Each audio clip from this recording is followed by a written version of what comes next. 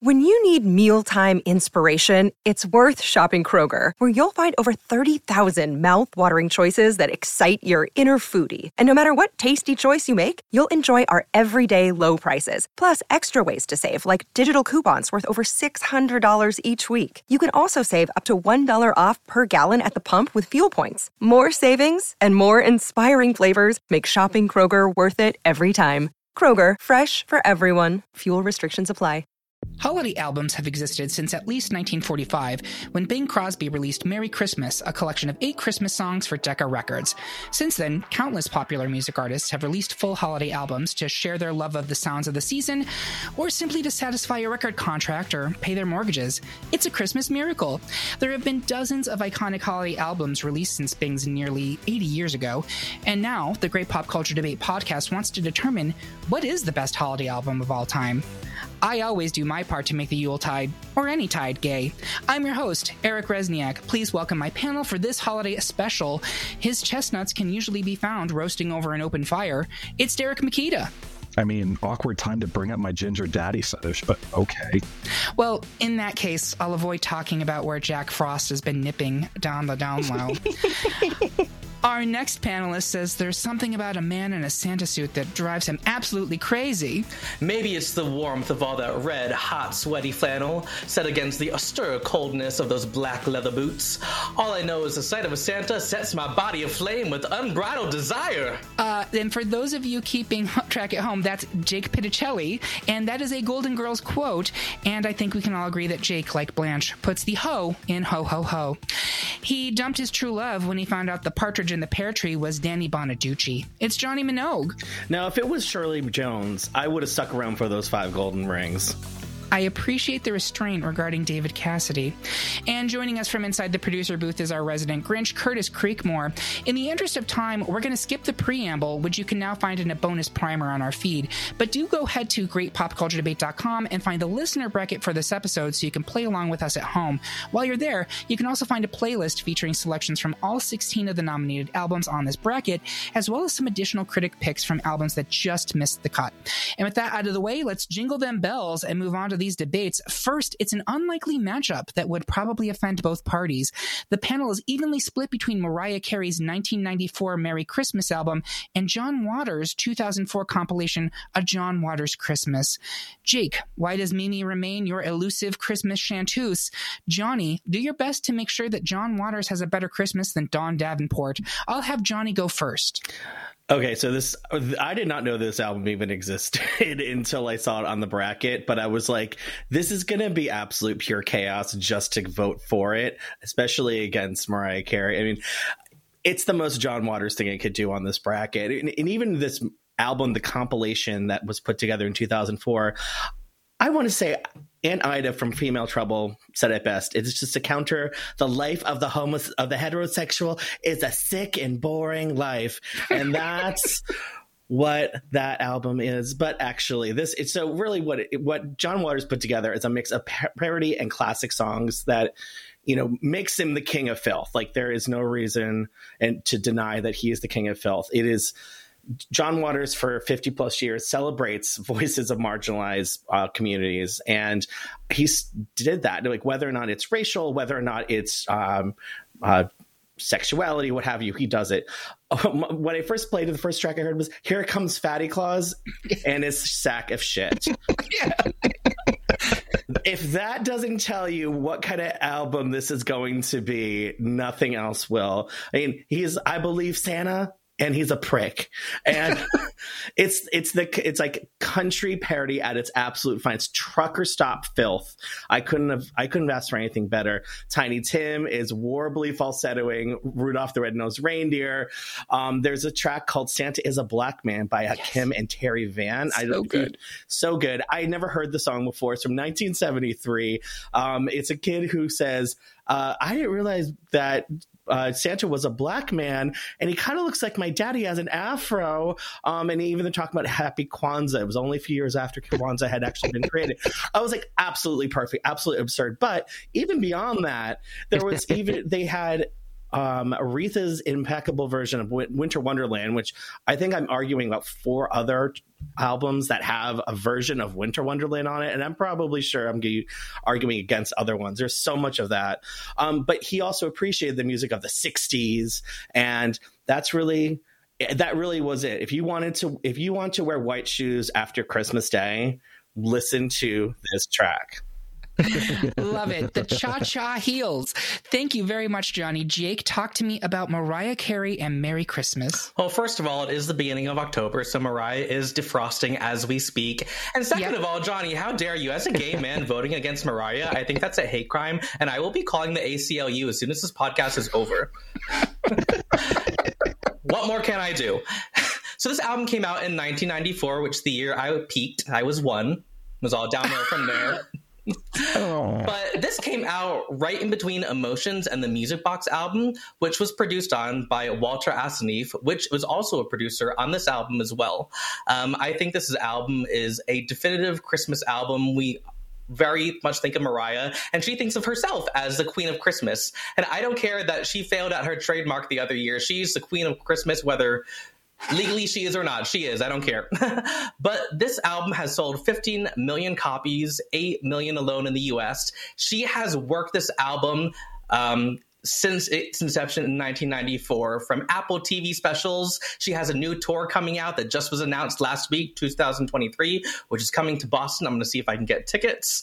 But regardless, whether you are a lamb or not, you know this album. And obviously, All I Want for Christmas Is You is probably one of, if not the most popular Christmas song of the last 20 years right now. And with other tracks on this, besides the popular song that we all know, Silent Night, Oh Holy Night, I think there is a good mixture of pop up-tempo records and a lot of slow ones that showcase her voice. And so I think as a whole album, it's a really strong package. And I think, Mariah Carey, I cannot see how she doesn't move forward in this debate. Great. Thank you, Jake. Derek, where are you on this one?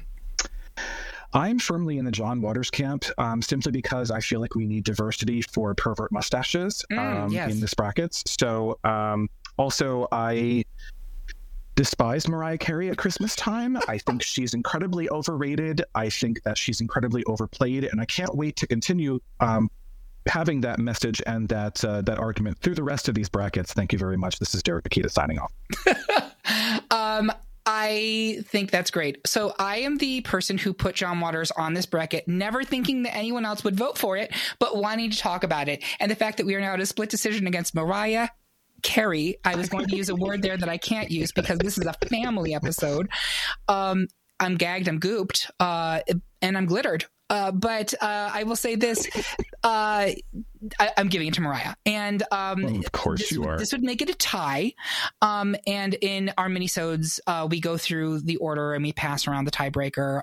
I will be breaking it in favor of Mariah. It is crazy to me that we would eliminate this album in round 1. And I think many of our listeners would just turn off the episode and walk away. But the John Waters Christmas album is great. Thank you, Johnny, for doing such an awesome job defending it. The version of Happy Birthday Jesus in there is one of my favorite things I've ever heard. Do listen to it, but Mariah advances. Next, the panel is overwhelmingly in favor of moving forward 1945's White Christmas by Bing Crosby, also known as simply Merry Christmas. But Johnny wants to show us a little RESPECT for the Queen of Soul's entry in the Christmas catalog, Aretha Franklin's This Christmas, Aretha from 2008. Johnny, why should this Christmas be a very special time for Aretha? Jake, explain why Bing remains the king of Christmas. Jake, you go first. Yeah, I'll start off by saying I will be perfectly happy if Aretha moves forward. But, I mean, Bing Crosby has to be... This album, White Christmas, has to be hands down one of the most famous Christmas albums of all time. It's a Christmas staple around households in America around the holiday season when people are playing it through their cars, looking at Christmas lights. I know that's a memory I certainly have listening to this. It is so timeless, and it'll be big for the next 50 years, the next 50 years after that. I think many would argue that Bing Crosby is the voice of Christmas. And when this came out in 1955, it went along with It's a Wonderful Life. And White Christmas, which was was composed by Irving Berlin, who was a famous Jewish composer. And I think that is a pattern we will see among many Christmas songs, as many of the great Christmas songs were composed by people of the Jewish faith. And I just find that to be so interesting. So it's thank you for your contribution, Irving. But I think, this is such a classic, and it doesn't feel commercial at all like many of the newer albums do. There was no PR campaign along with it, and so it's just a pure nostalgic album that just makes you feel good and just takes you back. So I think, again, I'm happy if Aretha moves forward, but at the same time, Bing Crosby is the voice of Christmas. I think it's 1945, not 55, that White Christmas came out. Yes. Yeah. So that makes it almost 80 years old, which is incredible. But that being said, Johnny, speaking of things that were 80 years old, let's talk about Aretha Franklin. This album originally was released in 2008, which is really mind-boggling because Aretha had been recording Christmas songs since the 1960s. Winter Wonderland, again, it's going to come up a lot in all these picks that I have. Surprisingly, it's a much more spiritual album than I would have expected from Aretha, but she has such the range, and it encapsulates all the things she's doing, from gospel to traditional to R&B. She does a really great cover of Don Hathaway's This Christmas with her son Eddie, which it starts off with her on the phone with some unknown person and talking about how she's burning something in the kitchen and getting ready for Christmas. And it's just very human. It brings her down to that kind of person that only very few people knew about Aretha. My favorite track is The Lord Will Make a Way, which is a traditional gospel song. And it's just has her voice with backing organs and a choir. And I'm not really into religious music, but that really made me want to go to church that day. Her version of Silent Night is absolutely my favorite version of that song. I actually despise Silent Night. I think it's boring. I think it's too plotting. I don't like it. But she just brings it to a place with her velvety, rich, and soaring voices. And only the Queen of Soul can take this tepid banal song to some place that I want to be. If you haven't heard it, you have to hear the Night Before Christmas, her retelling, talking about, I'm just waiting for my man. He comes in with a silver and black Bentley, and he drove out saying, "You are one hell of a woman." What did she get that year? The same old shit. Sacred and sacrilegious all in one. We love it. Thank you so much. Great defense. Derek, where are you on this one? So I am still firmly in the Bing camp, I think.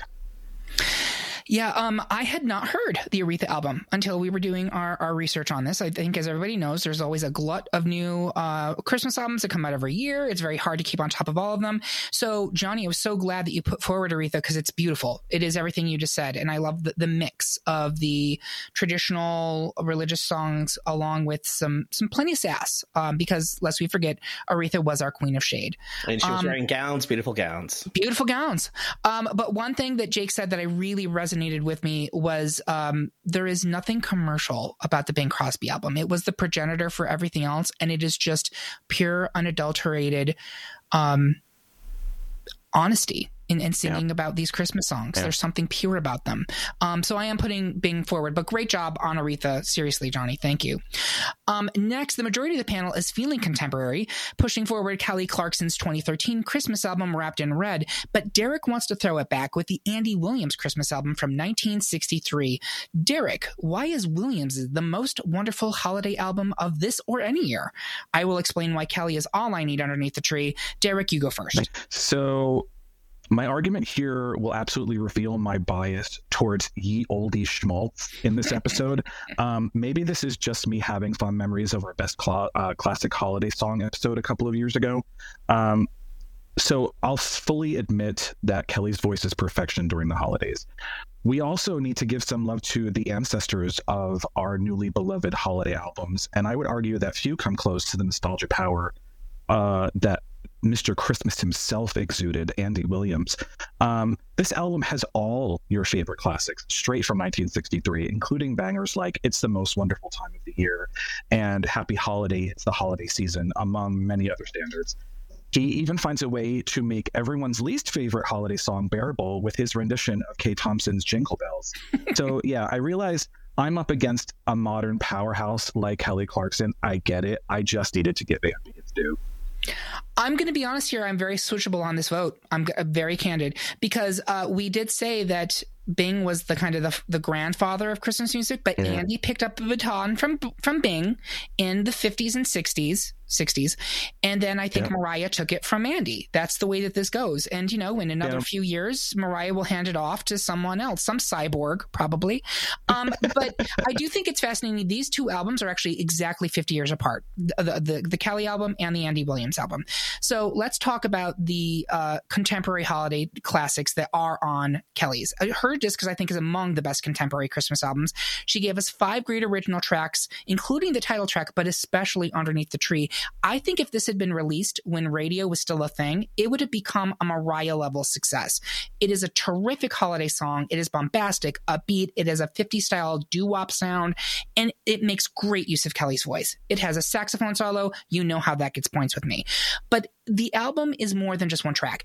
The other originals are a mix of pop rock, blues, jazz, and country. The rest of the disc is largely covers of existing Christmas pop songs, but Kelly makes each of them her own. Please Come Home for Christmas, Blue Christmas, and a sensational version of My Favorite Things. If you've never listened to it, highly recommended. But can it go up against Andy Williams, who was Christmas for decades before Mariah came on the scene? Jake, where are you on this one? Yeah, no, I have to give it for Kelly. You did great arguments, Eric. I think the album as a whole, a mixture of originals and classic Christmas classics. I agree with you. If this album had come out maybe 15 years ago, it would be just as big as Mariah Carey for sure. So I got to go with Kelly here. All right. And what about you, Johnny? I initially had Kelly, but I was ruminating on this kind of earlier today, and I think every time I think of Andy Williams, I think of Nelson Muntz from The Simpsons being like, "We're not going to say Williams." It's like, you didn't think Moon River come in, but bam, second encore. And this came in. This was second encore, and I realized, you know what? As I enjoyed the Kelly album, I think it's fantastic. But you know what? There's so many things about Andy Williams' Christmas album that I forgot that really made it. Then I'm going to switch my vote from Kelly to Andy. All right. And I get it. Like, this one I was very switchable on. That being said, Derek, the tiebreaker now falls to you. So are you going with Kelly or Andy? Because we're evenly split. I'm sticking with Mr. Christmas. All right. It's the most wonderful time of the year, Mother. Oh, I'm not going to do that because, again, we are a kid-friendly episode. So Andy Williams will advance to round 2. Next, the majority of the panel is feeling a little jazzy and a little snazzy by preferring the Vince Guaraldo Trio soundtrack to A Charlie Brown Christmas from 1965. But Derek is feeling the 90s fantasy of The Christmas Attic by the Trans-Siberian Orchestra, released in 1998. Jake, tell us how listening to the Charlie Brown album makes it clear that Christmas time is here.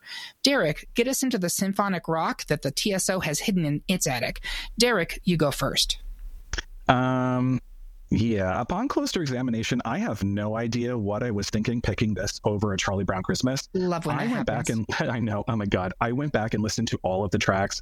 And while there are maybe 1 or 2 really solid renditions on the TSO episode or album rather, the majority of it just does not hold up. It feels aggressive at times. So, Jake, I think you should hold on to your argument for Charlie Brown and the Vince Guaraldi Trio for the next round, honestly. Okay, we could. Johnny, are you sticking with Charlie Brown here? Absolutely. I never liked it back then. I thought it was a gimmick back in the 90s. The Trans-Siberian Orchestra you're talking about. Yeah. Ended off the tracks. Jake, what about you? You're sticking with Vince Guaraldi? 100%. Perfect. Easy peasy lemon squeezy. I am glad that we at least talked about the Trans-Siberian Orchestra because, as we mentioned in our Patreon exclusive warm-up, both the Trans-Siberian Orchestra and Mannheim Steamroller owned schlocky Christmas music of the 1990s. So I'm glad we at least talked about it, but ain't nobody got time for that in the 2020s. It is very dated sounding, and it's just not, I think, relevant to the continued discussion. So we will move Vince Guaraldi into round 2. Next, Praise Baby Jesus. We have a unanimous decision as the 1987 compilation of Very Special Christmas Volume 1 proved to be more special than John Denver's 1975 Rocky Mountain Christmas. Next, a holiday R&B showdown as 1963's A Christmas Gift to You from Phil Spector is currently poised to advance over 1970's Jackson 5 Christmas album. Johnny, explain why why a Christmas gift is, as the kids today say, giving. Jake, explain why the Jackson 5 have all the right moves to make it to round 2. Johnny, you go first. Okay, so I think one of the things about this album is that you may not necessarily remember the name of it, but you know all the tracks. Interesting, when this album was released, it was released on November 22nd, 1963. For anyone who knows their history, there was something else that happened that day that overshadowed it, JFK. So it didn't sell very well. Specifically, he was assassinated. Let's be clear about that. He just showed up. He was like hanging out in Dallas. That was all. Nothing big. I mean, technically true, but yeah. Yeah, so just I guess for people who don't know what that was, but it was omnipresent in any event. This album was the Wall of Sound that Phil Spector had made his own, and that really set the music for the early 1960s and has really set the sound for contemporary Christmas music going forward. It was revived in the 70s and 80s, and everything after this, that's the sound that you think of when you think of Christmas music. Santa Claus is Coming to Town. The Crystals did that. They were one of the groups in the Phillies record kind of cohorts. That's the version that Bruce Springsteen has covered. That's what that other bands have covered. It is now the kind of set standard when you think of anything contemporary. The Sleigh Ride Ronettes, ding-a-ding-a-ding, ring-dong-ding, come on. That is, I sing that in the middle of the summertime. And it is, and I See Mommy's Kissing Santa Claus. That's another classic that the Ronettes do. Marshmallow World, which was a Bing Crosby song. No, it's better. It's better with Darlene Love's voice on it. Absolutely, 100%. Christmas, Please Baby Come Home, the one original song on that album, is now its own classic. It has now transcended that. So I want to talk about this a little bit more, but I would say the only other thing about this album, who else was on it? Cher. Cher was the backup on every single track. So we're talking about past, current, and for the future. It's true. Great job. Jake, talk to me about the Jackson 5 Christmas album. This is a tough matchup, by the way. Let me just be very clear about that.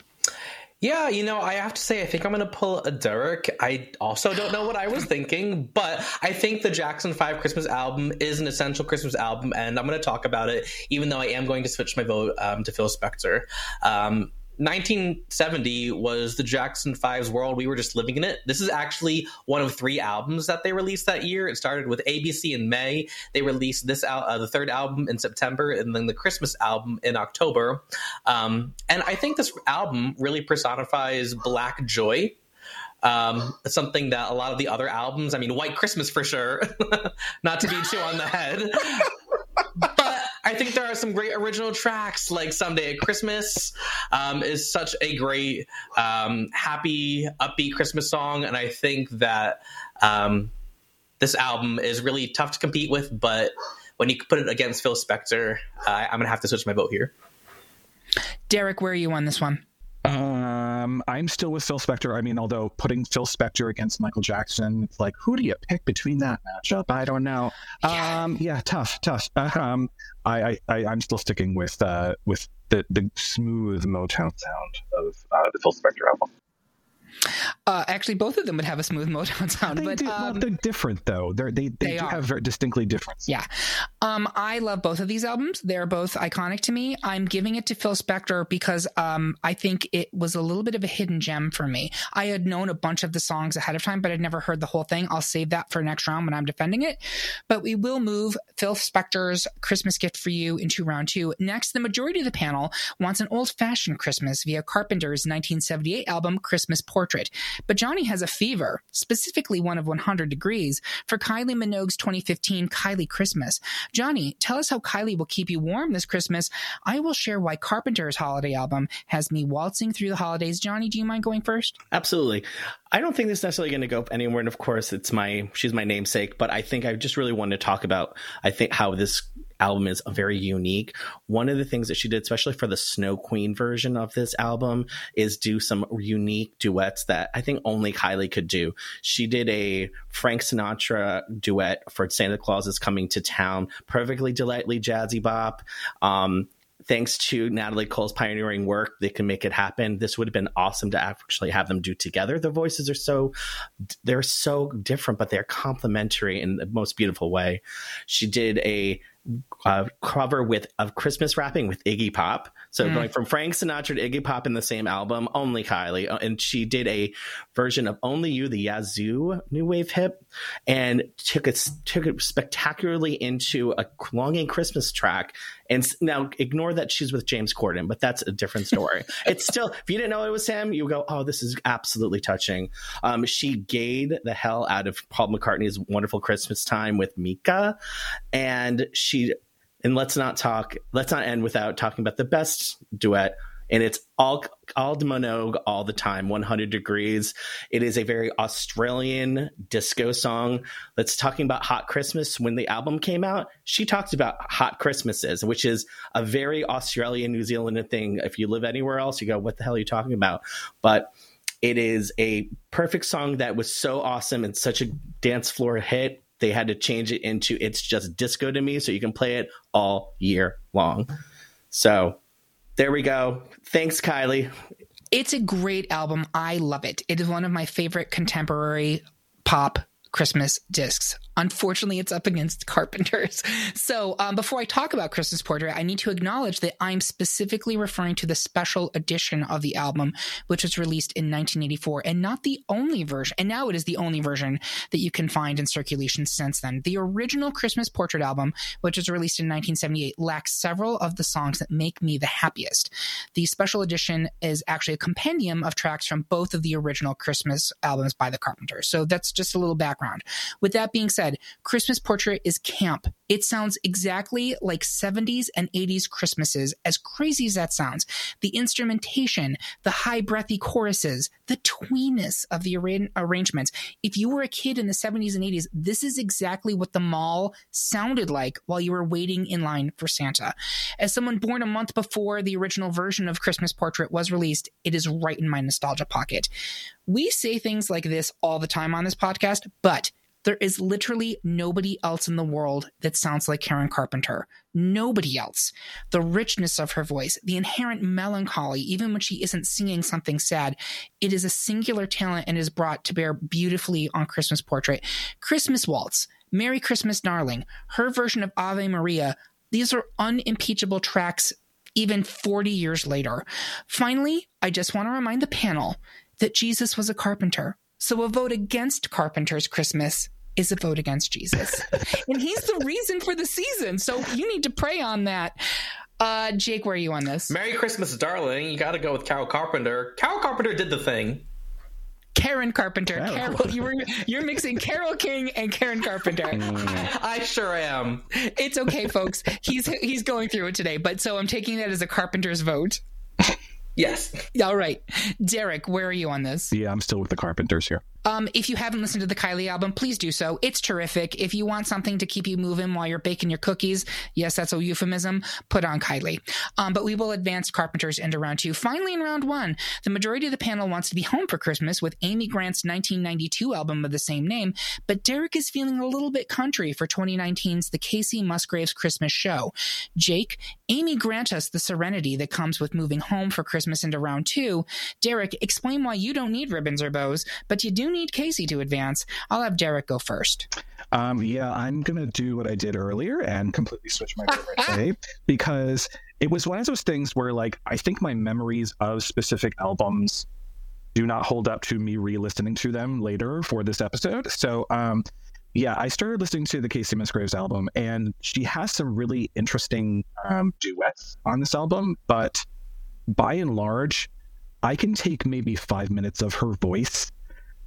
There's just not enough nuance to it. It's not even that it has too much like country twang to it, because that's not what Casey Musgraves' voice is like. It's just, I don't know, like, especially when I'm sitting down and I'm listening to both of them side by side, for me, I think I'm switching my vote to Amy. So there you go. I will jump in here and say a couple things. I think for me, and I will get dragged by the gays for this because we love Kacey Musgraves, her voice has a flatness to it. I think it works really well on her songs, but it is a little bit of a flat voice. Also, Kacey has 2 Christmas albums. This is the live version that goes along with her Amazon Prime, I think it was, holiday special. But her original Christmas album, which I think is called A Kacey Christmas, Jake Pitticelli, you're a Kacey Musgraves fan. Is it Kacey Christmas? Yes. Yeah, that's a great Christmas album. And so when I was initially voting, I thought it was this one. I was like, oh no, this is the live album. So I get it. But Jake talked to us about Amy Grant, who he said right off the bat, folks, we're going to hold off on that conversation until round 2, because I believe it's advancing. Johnny, are you sticking with, are you going Amy or are you going Kacey here? Next time I vote, it will be for Amy. Next time I vote. All right, Jake, you're sticking with Amy. Yeah, if Karen Carpenter did the thing, then Amy Grant is my woman king. Very well done. All right, so we will advance Amy Grant into round 2. And that's it for round 1, folks. We're going to take a quick break to unwrap our candy canes. We'll be right back after these messages.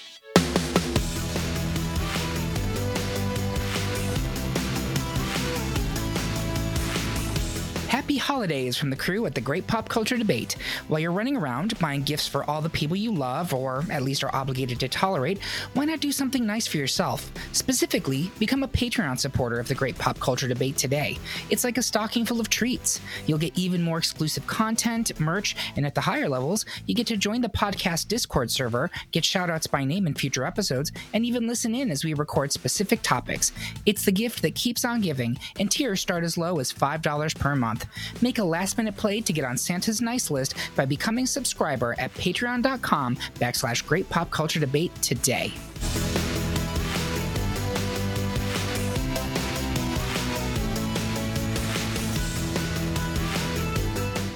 And we are back for round 2 of our best holiday album debate. Before we get into the Elite 8, I want our panelists to share their social media accounts and also share your personal favorite holiday songs. These are individual songs. They do not have to be from these albums. Derek, I'm going to start with you. Yes, you can find me on Instagram and Threads at DRKMKT, which is my name without the vowels. My personal favorite holiday song is the 1961 recording of Nat King Cole's The Christmas Song, also known as Chestnuts Roasting on an Open Fire. And if you want to hear me argue for that, you can listen to our Best Classic Holiday Song episode from 2 years ago. Feel very strongly about it. Yes, he does. Thank you very much. Jake Pitticelli, what are your socials, and what is your favorite individual holiday song of all time? Yeah, my Instagram, Threads, and TikTok are jtesu_. My favorite Christmas song of all time, I didn't know about it until the chorus that I'm in the Boston Gay Men's chorus. We sang Love is Christmas by Sarah Bareilles. And I think it's just such a beautiful Christmas song, has such beautiful chords, and her voice is just so amazing. So, yeah. Lovely pick. Thank you very much. Johnny Minogue, your socials and your favorite Christmas song? I am on pretty much everything as Johnny Minogue, one word, no H, like Kylie and Danny, who we discussed in round 1. My favorite Christmas song is Mele Kalikimaka by Bing Crosby and the Andrews Sisters. There's just something about that post-war, like, Hawaii trend that just resonates with me. And it's so stupid and it's so fun and I love it. It's the most anti-Christmas song. Great pick. I love that song. You can find me at Eric Resniak on Twitter and Instagram.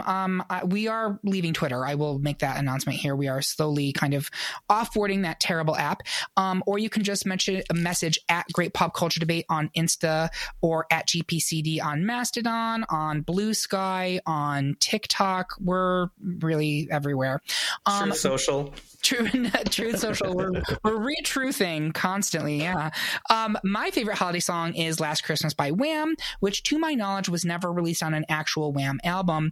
I do also want to make a plug. Jake mentioned this before, but I think everyone on this panel was at one time or currently a member of the Boston Gay Men's Chorus, and they have an album called Joy, which is released in 2012. It is available on Spotify. And if you like holiday music, please do check it out. The arrangements are by the incredibly talented Chad Werrick. I listen to Children Go where I send thee, even when it's not the holidays. It is a great album, but that song in particular, I've never heard any other version of it, and I love it. Speaking of holiday songs, make sure that you go to greatpopculturedebate.com and check out the 2 episodes we've done on holiday singles, one devoted to contemporary holiday pop songs from 1980 to now, and one to classic holiday pop songs. You can find them under episodes in the holiday collection, which has a bunch of great holiday related episodes for you. So with that out of the way, let's move on to round 2 before that elf on the shelf snitches about what naughty boys we have all been. First, it's a battle between 2 holiday heavyweights, Mariah Carey and her Merry Christmas album versus Bing Crosby and the OG holiday album, White Christmas. Derek, why should we keep dreaming of a white Christmas and Bing in the final 4? I will explain why All I Want for Christmas is for Mariah to get the respect that she is entitled to. Derek, you go first.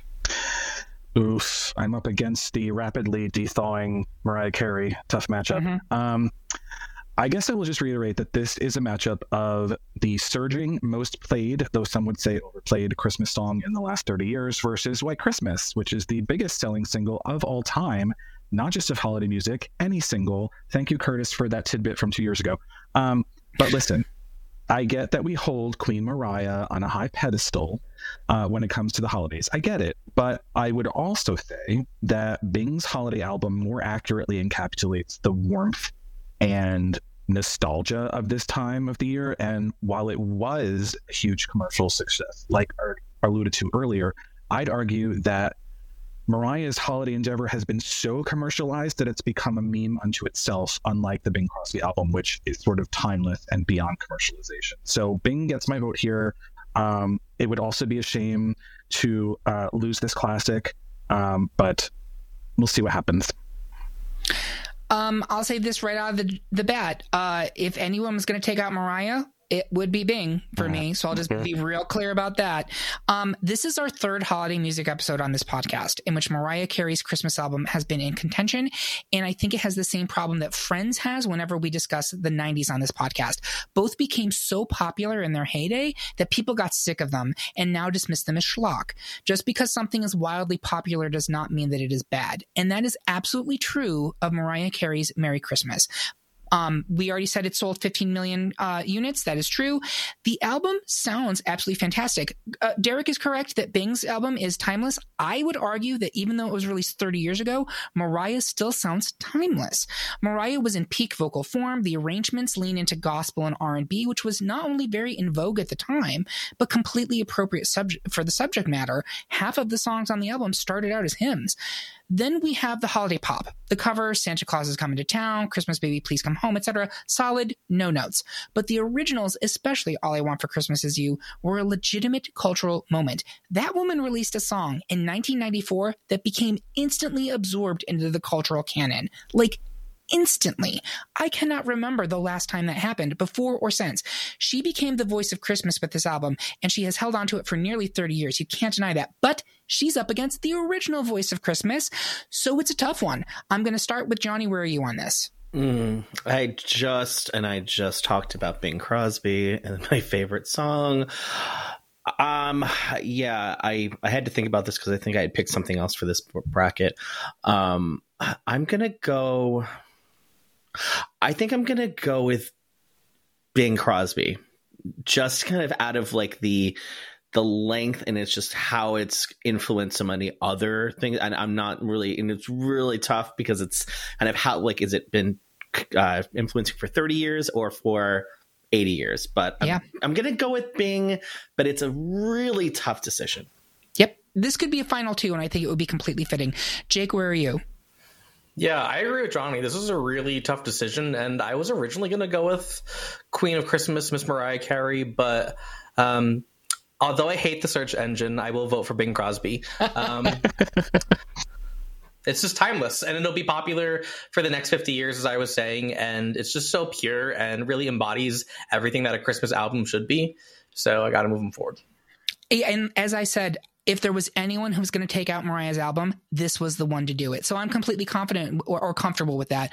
We will move Bing Crosby into the final four. Next, it's a split decision between 60s platters, the Vince Guaraldo Trio soundtrack to A Charlie Brown Christmas, and Andy Williams' The Andy Williams Christmas Album. Johnny, do the Peanuts dance and convince us to move forward Charlie. Derek, bring back that big Branson energy to defend Williams. Johnny, you go first. I've got my little Charlie Brown Christmas tree right here. So it is, well, or no, that's just a wig. Never mind.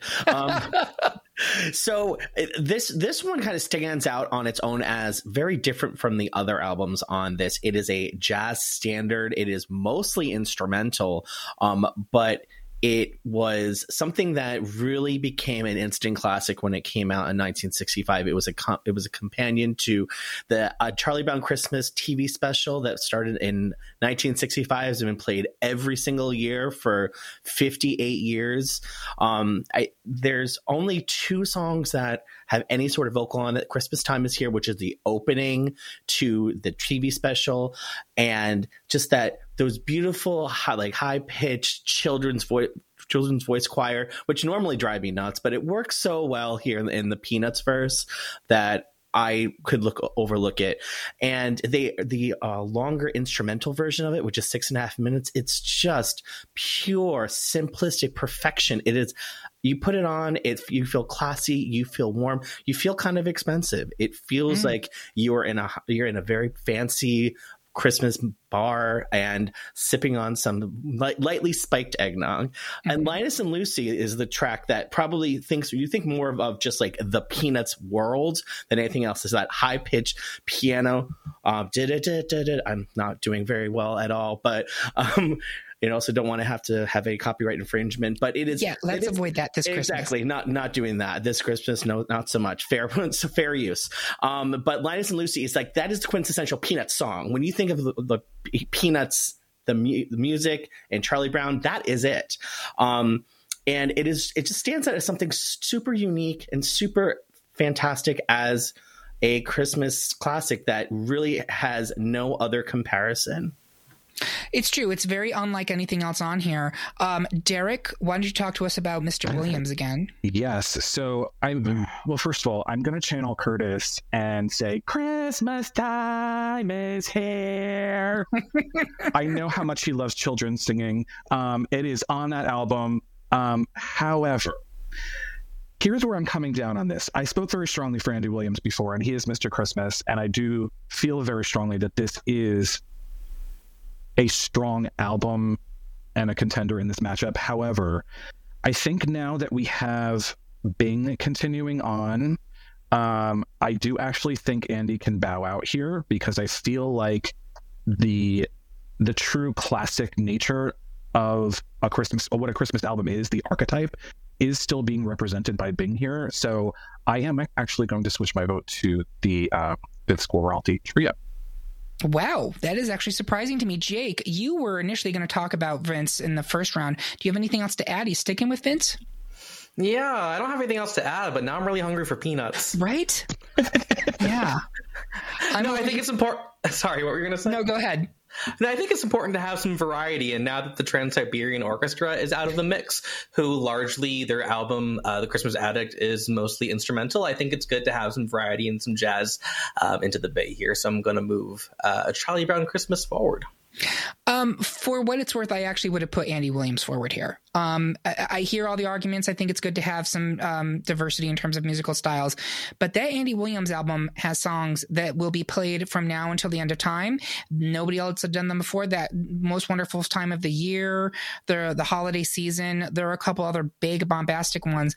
The Peanuts album has 2 or 3 really recognizable songs, and then the rest of it is what you put on the background of your cocktail party. That being said, it's completely useful as a platter because you put it on the back of your cocktail party. So with 3 votes to 1, the Vince Guaraldo Trio's Charlie Brown Christmas will advance to the final 4. Next, the panel is evenly split between 2 classic compilations, A Very Special Christmas Volume 1 and A Christmas Gift to You from Phil Spector. Derek, tell us why we should continue being charitable for A Very Special Christmas. I will explain why even the specter of Phil Spector should not dissuade us from advancing special gift. I will go first. first, some trivia about this album, which actually I think Johnny already handled most of it. Yes, it came out the day that JFK was assassinated. Number two, you didn't talk about this. Brian Wilson from the Beach Boys actually tried to play the piano on Santa Claus is Coming to Town, but he got fired because he wasn't up to snuff. And then Cher sang backup on several of the songs, including Darlene Love's Christmas Baby Please Come Home, which she is recording for her holiday album, releasing in 2023. And Darlene Love is providing the backup vocals for that version. We love a full circle moment. Again, I could take that into a very blue place, but I'm not, because this is a family episode. I am ignoring the actual monster behind this album. I am focusing on the artists who are captured on it, doing what I think are some of the most exciting holiday recordings in history. Darlene Love, the Ronettes, the Crystals, Bobby Sox and the Blue Jeans, spectacular musicians using a holiday album of all things to show off not only their musical abilities, but their souls. There will never be a better version of Sleigh Ride than the Ronettes. There will never be a better version of Marshmallow World than Darlene Love. I could go on like this. I'd heard tracks from this album for years on various holiday compilations, but I hadn't heard the full album until probably the 2000s. I was blown away. The tracks on this album are revelatory, truly. The rock instrumentation, the R&B harmonies, the lush production. I cannot think of another holiday album with this level of musicianship on display. That being said, I do want to point out that Very Special Christmas album as an 80s kid, incredible impact on me. I was the perfect age for that album when it came out, and I was obsessed with at least half of the songs on it. But Derek, talked to us about why it's so special. Yeah, I mean, 1987, it has something for everybody. It's a veritable who's who of 80s legends. We've got the Pointer Sisters, Eurythmics, Whitney Houston, Bruce Springsteen, Pretenders, John Mellencamp, Sting, Run DMC, U2, Madonna, Bob Seger, Bryan Adams, Bon Jovi, Halliston Moya, and Stevie Twirl That Shawl Nicks. And it was so successful that it launched many more volumes to come. That said, I am actually switching my vote to A Christmas Gift for You because I think it deserves to move forward. I think it has actually aged better. There is some truth to that. And as someone who's a huge Eurythmics fan, I actually do not care for their version of, is it Winter Wonderland on that song? It's real 80s sounding. Jake, where are you? Sign your X on the line. I will say I was going to go with A Very Special Christmas, but I am going to switch my vote to Phil Spector just for the same reason that Derek said. I think it's aged better, and I think that even though I like the artist maybe better personally on A Very Special Christmas, I think the songs that embody a whole really collective album, Christmas album, the Phil Spector does better. Okay, Johnny, where are you? I think we need to call Derek Pennsylvania because you are nothing but swing votes today. I love it. I'm going with Phil Spector. And not only is that, I feel like that was my number one album, but there were 3 tracks that were on A Very Special Christmas that were covers of the ones that were on Phil Spector's album. So I have to put it through. So I think that is a full compliment for Very Special. For A Christmas Gift to You. I do want to briefly mention the Very Special album was a fundraiser. It was a charity fundraiser. Was it to benefit Special Olympics? Is that what the funds went to? Yeah. Yes. And I'm blanking on the iconic 80s artist whose Keith artwork... Haring.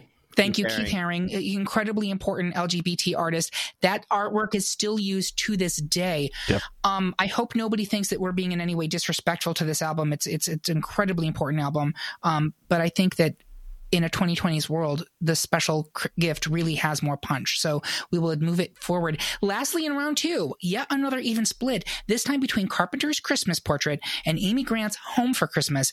Derek, build a successful argument in favor of Carpenter's. Gianni, tell us why we should stay secure with Home for Christmas. Derek, please go first. Yes, so I am not switching my vote this time because Christmas Portrait gets my vote, least of all because it represents an album from the 70s. And honestly, there's so few true holiday classics between the 60s and like the 80s and the 90s that for me, it all comes down to style. There is just something in Karen Carpenter's voice that is soothingly perfect for the holidays.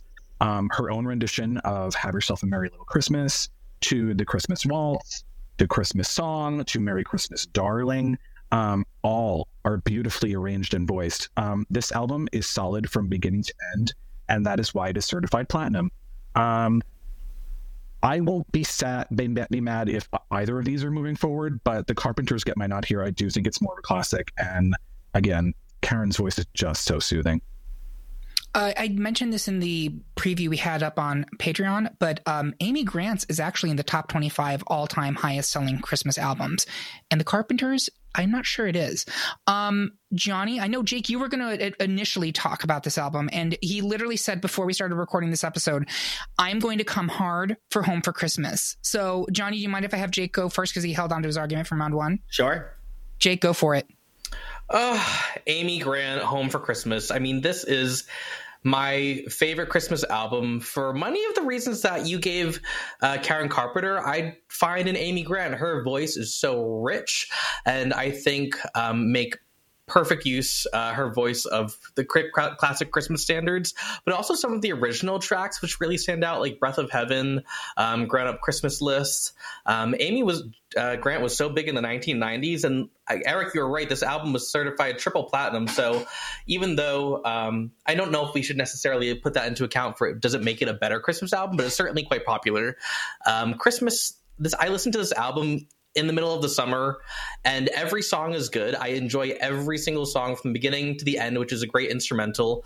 I think that there's no wrong time of the year to listen to this album. It's hard to, I just love it so much for personal reasons. I have so many, nostalgic memories of putting up the Christmas tree and decorations for this album, listening to it in the background while I looked at Christmas lights with my family. I think Amy Grant's voice is perfect for Christmas. And if we're taking Mariah Carey out, we have to put Amy Grant in. We say this every time we do a holiday episode of this podcast, that nostalgia plays such a critical component in these votes in particular. So I get it, Jake. I really do. Johnny, do you have anything to add on Amy Grant? Where are you voting? Well, I love Amy Grant, and not ironically, to paraphrase Trey Taro. It was the 18th most sold album of all time. So just, you would say top 25, it was 18, it was on my list. I'm absolutely going for Amy Grant. I have a really random story about Amy Grant and Lil' Kim, because I liked them both on the same day on Facebook, and it came together that Johnny Minogue likes Amy Grant and Lil' Kim. Now, if they've done a Baby It's Cold Outside version, yes. That would have been the Where ultimate. Where is that? I'm putting that out there. Amy, Lil' Kim, put it together, make it happen. That is the collab right there. That's what we need. It's the Bing Crosby and David Bowie of the 2000s. I love it. So I think right now we are 2 for Amy. Derek is on Carpenters. I would lean towards Carpenters personally, which would mean that it's a tie. And I believe, Jake, it's your tiebreaker. So Jake, where are we going here? Oh, this is so hard. I really love both albums so much, and even though Home for Christmas is my personal favorite Christmas album, I think that Christmas Portrait is so iconic and really is just one of the top. I have to go with Christmas Portrait. Wow. Not Karen Carpenter. Karen Carpenter. And I know I'm switching votes, Johnny, so you don't have to send Dominion after me, but it's a Christmas miracle, folks. I did not see this coming. Wow. So with that, we have our final 4. We're going to take another quick break to demand that a total stranger bring us some figgy pudding. We won't go until we get some. We will be right back after these messages.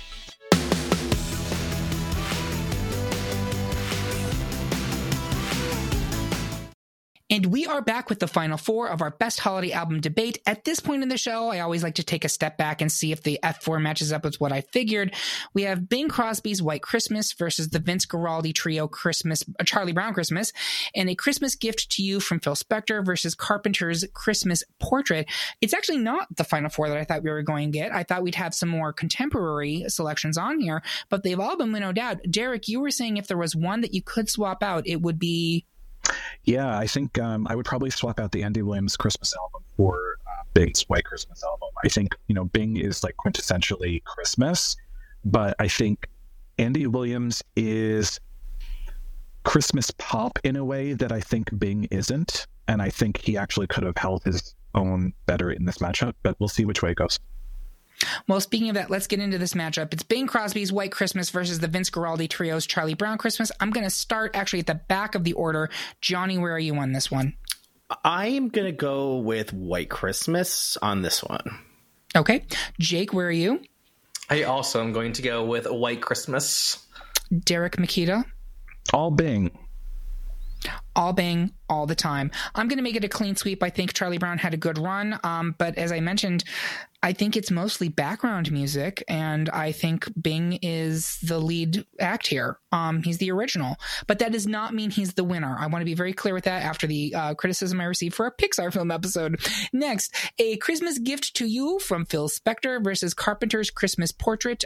Derek, where are you? Oh my God, the two of them are so different. I think I'm going to stick with the Carpenters here. Jake Pitticelli. Yeah, I also am going to stick with Karen Carpenter and Richard Carpenter. Right. Johnny Minogue, where are you?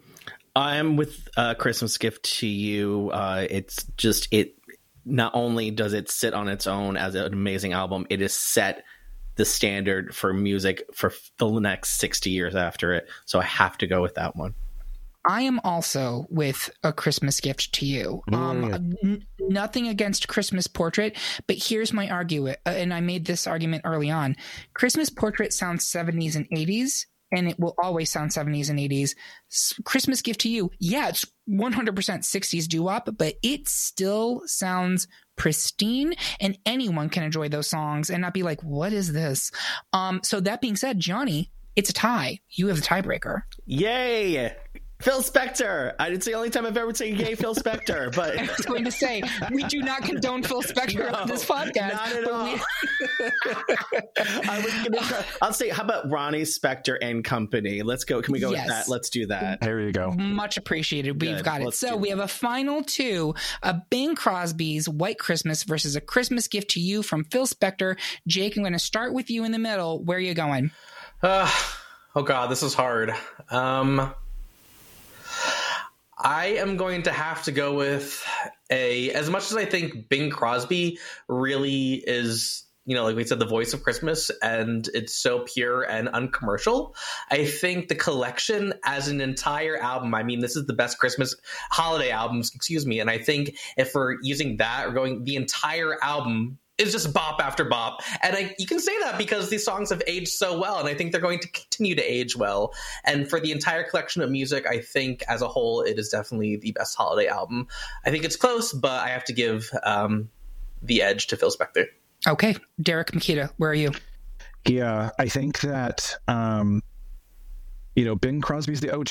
He's the archetype for what these, holiday albums were going to be for the rest of the 20th century and into this century. I am actually going to give the edge to A Christmas Gift, Ronnie Spector and Company. Yeah. All right. Johnny Minogue. For anyone who was upset about Mariah Carey not going forward, just remember, if we put Phil Spector to the number one, Christmas Please Baby Come Home is in that album. So you're still getting a song that Mariah did that ended up winning. Yeah. So is that your vote? Is the very special or a special gift to you? Oh, it will be my baby. It's going with the Christmas Gift.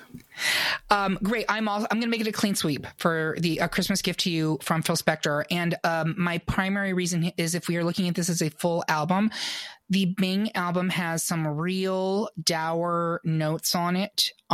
It's all beautifully executed, but that Christmas Gift to You album, it is smashing. There's not a single song I would cut. There's not a single song I would skip. They're all expertly performed. So there you have it, folks. Our pick for the best holiday album of all time is A Christmas Gift to You from Phil Spector. Do you agree? Do you think that we should ask Santa for better judgment this Christmas? Tell us how you really feel by leaving a comment on this episode at greatpopculturedebate.com or find us on Instagram Instagram, Facebook, Mastodon, Threads, whatever. While you're there, make sure that you subscribe and follow the podcast so you can hear about what new debates are coming soon, vote in open polls, and even decide which topics we tackle next. If you really enjoyed this episode, please take a minute to like and rate the episode of the podcast on Apple, Spotify, or whatever platform you listen on. I want to say thank you to my panel. It's always a very special gift to record with you, and thank you for listening. If you loved what you heard, please consider supporting us on Patreon, where you get even more exclusive content and you get episodes a whole day early. We hope you have a good one, and remember, everyone is entitled to their wrong opinion. Happy holidays!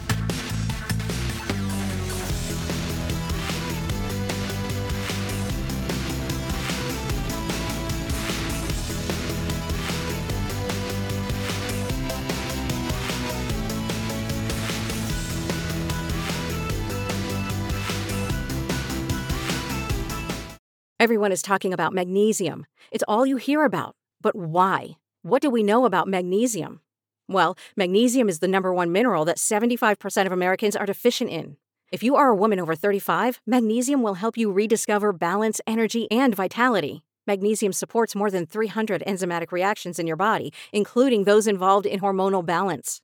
From functional medicine doctors to mental well-being and female hormone experts, we all know that magnesium is the one mineral to improve all aspects of well-being and health. But which one?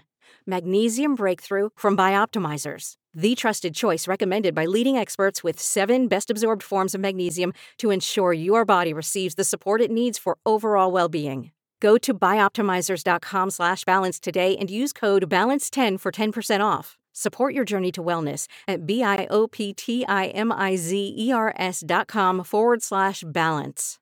Magnesium Breakthrough from Bioptimizers, your foundation to optimal health and vitality.